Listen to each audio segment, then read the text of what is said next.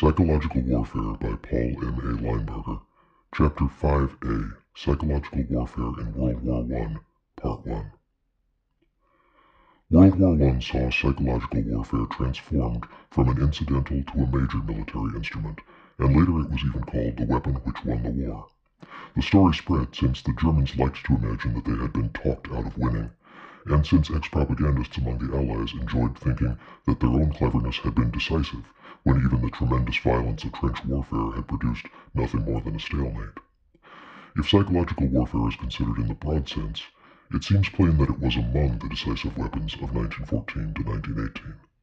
The political decency of the Allies, the appeal of President Wilson's 14 points, the patent obsolescence of the Kaiser and what he stood for, the resurgence of Polish, Baltic, Finnish, Czechoslovak, and South Slav nationalisms, all these played a real part in making Germany surrender in 1918.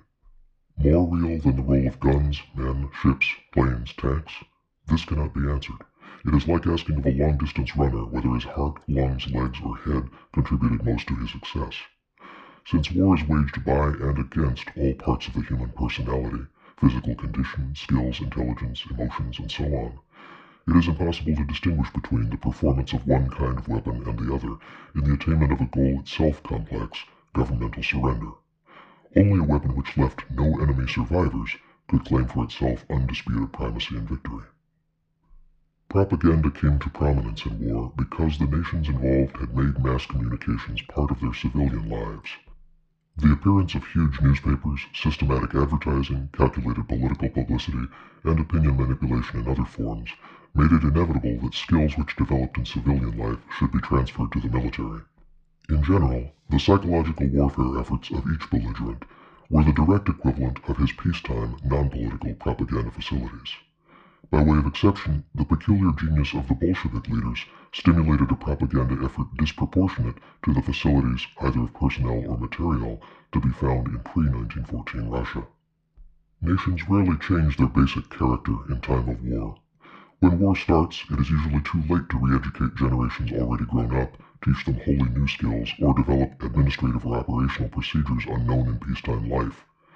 Sometimes, by great effort, a nation can transform a small available cadre into large, new, and effective units on the political, military, economic, or social fronts. Even then, the character of the war effort will be colored and influenced by the experience of the men undertaking it. The British had, in 1914, one of the world's finest news systems, a highly sophisticated press, and extensive experience in international communication for technical and commercial purposes, notably the undersea cable system, and they turned these to war use with considerable smoothness. The Germans had a far more regimented press and a more limited network of commercial and technical connections. The British, furthermore, had a diplomatic and consular service of superb quality. Comparable German services included a much higher proportion of bunglers and enthusiasts. From the very beginning, the British had the lead. They nailed German propaganda as propaganda, while circulating their own as news, cultural relations, or literature. The Germans, who boasted that they were a cultured people, had their naivete rewarded when the British let the German word Kultur become a synonym for boorish pedantic arrogance. The Germans had the awful habit of putting many of their own unattractive emotions into words, and the even more ruinous habit of then printing the words. In many instances, the British simply let the Germans think up braggadocio or vengeful phrases, then circulated the German phrases to the world. The English language was permanently enriched by some of these. Strafe comes from the German plea that God strafe, punish England. The actual Hymn of Hate was originally a song made up by Germans for Germans. The word Hun was applied to the German army by Kaiser Wilhelm himself, and so on. Furthermore, the Germans created in their press and information services a condition of bureaucratic snafu which has rarely been excelled in any war. National character certainly worked out its automatic vengeances in World War I. The American psychological warfare effort of 1917 to 1919 also drew heavily on familiar skills. The American press, second only to that of the British at the time, the church, YMCA, and Chautauqua groups, and the wealth of private clubs which flourish under our liberal system of laws and usages. Other nationalities made efforts similarly in keeping with their peacetime facilities. The Japanese were adroit, but even at that time confused by the mix-up of trying to be a civilized power but simultaneously expansionist. The French showed high professional skill in adapting their military and diplomatic personnel to propaganda tasks. France's position as battleground ensured her of the rage of her own people and the sympathy of neutrals, giving propaganda from Paris a hearing. The Chinese, though undergoing the downfall of the Yuan Shikai dictatorship and lapsing into chaos, maintained an impeccable diplomatic front and played a weak hand for everything it was worth. They had their private quasi-war with the Japanese in 1915. That they did so while putting the blame for Allied disunity squarely on the Japanese where it belonged is to their credit. The weight of the propaganda war, as of the material war, fell on its prime contestants, Britain, Germany, and the United States.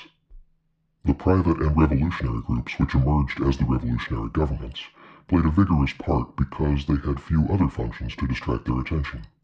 The Republic of Czechoslovakia got its start in Pittsburgh, Pennsylvania in 1918 and fought psychological warfare from the instant it took form.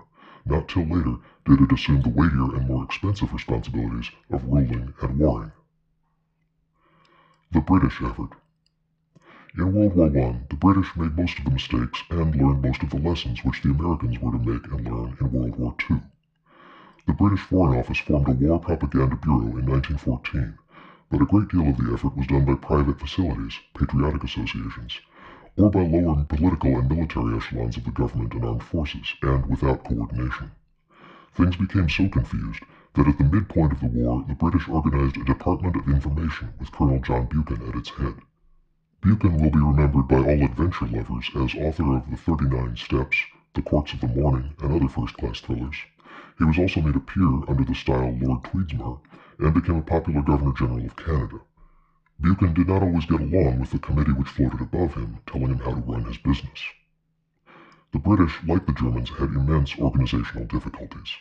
The British ended up by inventing a distinction of roles. Thus they finished World War I with two separate propaganda agencies. The Ministry of Information under Lord Beaverbrook, with Colonel Buchan as Director of Intelligence, carried on civilian psychological warfare outside Britain. The National War Aims Committee carried on civilian psychological warfare within Britain. Military psychological warfare was carried on by military and civilian agencies both. The British required 5 years of honest effort, bitter wrangling, and positive political invention in order to devise a psychological warfare system sufficient to meet the needs of a great power at war. They did not let their administrative difficulties prevent their conduct of correct, poised, and highly moral propaganda, nor impede their use of plentiful funds and high ingenuity in getting their propaganda across. Footnote. On World War I, see Harold Lasswell's propaganda technique in the World War, previously cited. George Creel's How We Advertised America, New York and London, 1920, the very title of which is an indication of its chief shortcoming. Lieutenant Colonel W. Nicolai, Nachrichtendienst Presse und Volksstimmung im Weltkrieg, Berlin, 1920, by the German General Staff officer chiefly responsible for staff work and propaganda and public opinion, a very thoughtful, though prejudiced book. Herbert Blankenhorn's enjoyable little classic Adventures in Propaganda, Boston, 1919, Blankenhorn was the only American officer to see field service in propaganda in both wars, as a captain in one and a lieutenant colonel in two. And George C. Bruns's scholarly monograph, Allied Propaganda and the Collapse of the German Empire in 1918, Stanford, 1938. Readers desiring further references should consult the bibliographies by Lasswell, Casey, and Smith cited above. End footnote. The British set the pace in coordinating political warfare with news propaganda, and in effecting workable liaison between national policymakers and operational and public relations chiefs of the armed services. It is not likely that even in World War II, the Americans, within the looser, younger, bigger framework of our more compendious government, achieved as good results in terms of timing. State, War, Navy, OWI, OSS, Treasury timing of related events or news items was obtained through most of World War II in the following manner. The federal agency affected did whatever it was going to do anyhow, and other federal agencies took notice after the event, initiating their related actions, if any were feasible, then and only then. The British sought to get around this in World War I by correlating their policy toward various countries with their policy involving different departments. They were not totally successful, but they learned a lot. The net product of their propaganda was, for most of its purposes, superb. The German failure in propaganda. German writers after World War I sometimes attributed the superiority of the British in propaganda to the innate fiendishness of Britishers as contrasted with the gullible purity of Germans. The psychoneurotic non-com who made himself famous to the world's cost did not make this mistake. In Mein Kampf, Hitler stated categorically that the British had understood the professional touch in propaganda, while the Germans had not. Hitler's contempt for the masses was shown in his explicit statement of their inattentiveness, their poor response to formal logic, their affirmative reaction to simple one-sided reiteration. He said, "In England, propaganda was a weapon of the first class, while with us it was a sop to unemployed politicians." German nationalists of whatever stripe found themselves in accord when they blamed their military defeat on the enemy's use of propaganda. They thus succeeded in maintaining the myth, already sedulously inculcated for 2 centuries, that the German army could not be beaten in the field. The extremists and crackpots among them went on to develop the stab-in-the-back theory that an unbeaten Germany was betrayed from within by Jews, socialists, and democratic people. The mutually exclusive alternatives, namely that either Allied propaganda was fiendishly good and the Germans merely innocent victims, or else that Allied propaganda was ineffectual and the anti-war sentiment a purely German development, did not keep the Hitlerites from exploiting both alibis simultaneously. The post-war period of the 1920s saw, therefore, the curious spectacle of the Germans lauding American psychological warfare and counting it as a major factor of defeat, while the Americans naturally emphasized the fighting record of American troops. As for Kaiserist propaganda, it started out with the twin curses of amateurishness and bureaucracy, each of them crippling but deadly when paired. German writers and scholars ran wild in 1914 and 1915 in trying to put the blame on the Allies. Amateurish in public relations, they succeeded in arousing a tremendous amount of antagonism. They were handicapped by the ponderosity of the German imperial government, by the intervention of persons unfamiliar with news or advertising, at that time the most obvious sources of civilian propaganda personnel, and by a military stodginess which made German press communiques infuriating even to anti-British readers. Overseas propaganda developed through poorly secured clandestine channels and was mixed up with espionage and sabotage personnel. Inescapable breaks gave all German agents a bad name. George Sylvester Viereck, who has enjoyed the odd distinction of being our most vocal pro-German sympathizer in both wars with Germany, later wrote a naive but revealing account of his operations under the title Spreading Germs of Hate, Boston 1930. No British information officer was guilty, even after the war, of a comparable breach of taste. Viereck praises the British for their sang-froid and skill. Coming from him, the praise is more than deserved. More seriously, German propaganda lacked both organization and moral drive. Lieutenant Colonel Nicolai, the Imperial German General Staff officer responsible, puts part of the blame on the German press and on the press officers of the Army and the Reich. Quote, "In fact, the enemy remained virtually untouched by any kind of German propaganda. This reproach falls against the press, it would seem, as well as on the responsible officials. Internationally minded papers themselves failed to cooperate, yet it was precisely these which were circulated and esteemed abroad. Newspapers with other pro-militarist editorial policies, failing to get leadership from the government, could not aim at any unified effect. Instead, the goal of the governmental press leadership remained a thoroughly negative one, to prevent the press from doing harm to national policy." End quote. Without developing his theme into systematic doctrine for psychological warfare, the German colonel stated the basic defect of World War I from the German point of view. Writing in 1920, he went on to say, quote, "The enemy alleges simply to have copied our frontline propaganda when he initiated his. In so doing, he is guilty of a deliberate untruth, made for the sake of removing the moral blot which is attached to his victory." Nicolai could not overcome the supposition that propaganda was a dirty and unsoldierly device, and that it was much more honorable for armies to exchange loss of life than to save men on both sides by talking the enemy into surrendering. But he went on to the real point at issue. Quote, "Furthermore, it was not moralistic misgivings which kept us from applying to the enemy front lines a propaganda campaign as successful as theirs, but very sober practical obstacles. There were available to us none of the psychological points of attack at which propaganda would have been effective against the enemy forces, points such as the enemy found in our own domestic conditions. What was lacking was political propaganda as precursor of military." What the Germans failed to learn in World War I, they later learned and applied in World War II. The German imperial government started in 1914 with a defiant assurance of its own power.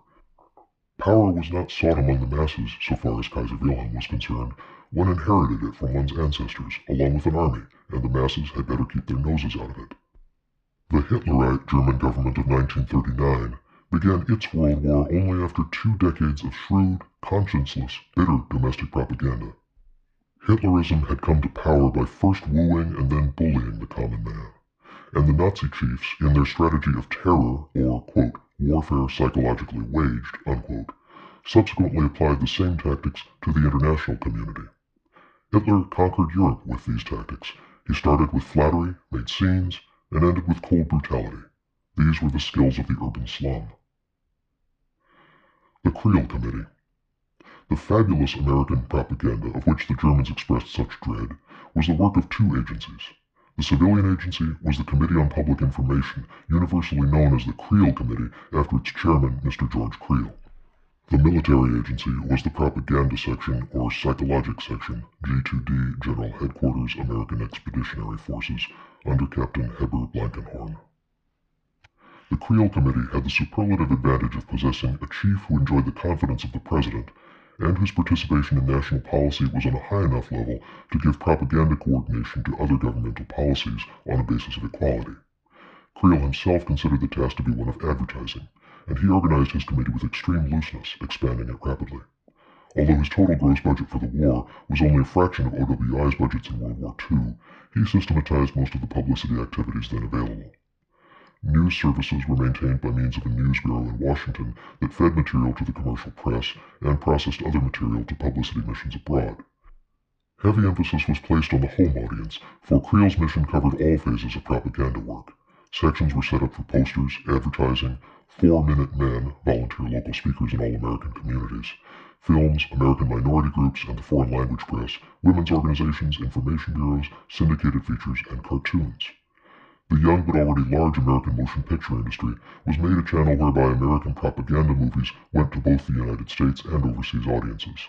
In one instance, Creel got the American producers to threaten Swiss exhibitors with a boycott unless they showed American propaganda film along with the features. Missions were sent to France, England, Italy, Switzerland, Holland, Spain, Scandinavia, Mexico, and other Latin American countries, China, and Russia. It was not considered necessary to send American propagandists to Japan in World War I. The Japanese were given the American propaganda file and were asked to use it. They said they would. The Creel Committee was run in simple, almost chaotic fashion. Agencies proliferated whenever a new idea turned up. The basic concept was that of domestic American agitation as practiced commercially through advertising and socially through the civic clubs. The war propaganda left a rather bad taste in the mouth of many Americans, and the boisterous joviality of the arousers probably produced negative attitudes which encouraged pacifism and isolationism in the post-war years. The purely technical side of the work was done well, but at the terrible cost of overshooting national commitments. America emerged from the war disappointed at home and discredited abroad, so far as the heated propaganda of making the world safe for democracy was concerned. A more modest, more calculated national propaganda effort would have helped forestall those attitudes which in turn made World War II possible. Creel and his fellow workers did not remember that beyond every war there lies a peace, in its own way as grim and difficult as war. They did not understand that no war is the last war, that leeway must be left for propaganda to be effective again. They said that World War I would be the last of all wars. Perhaps they believed it themselves. End of Section 8.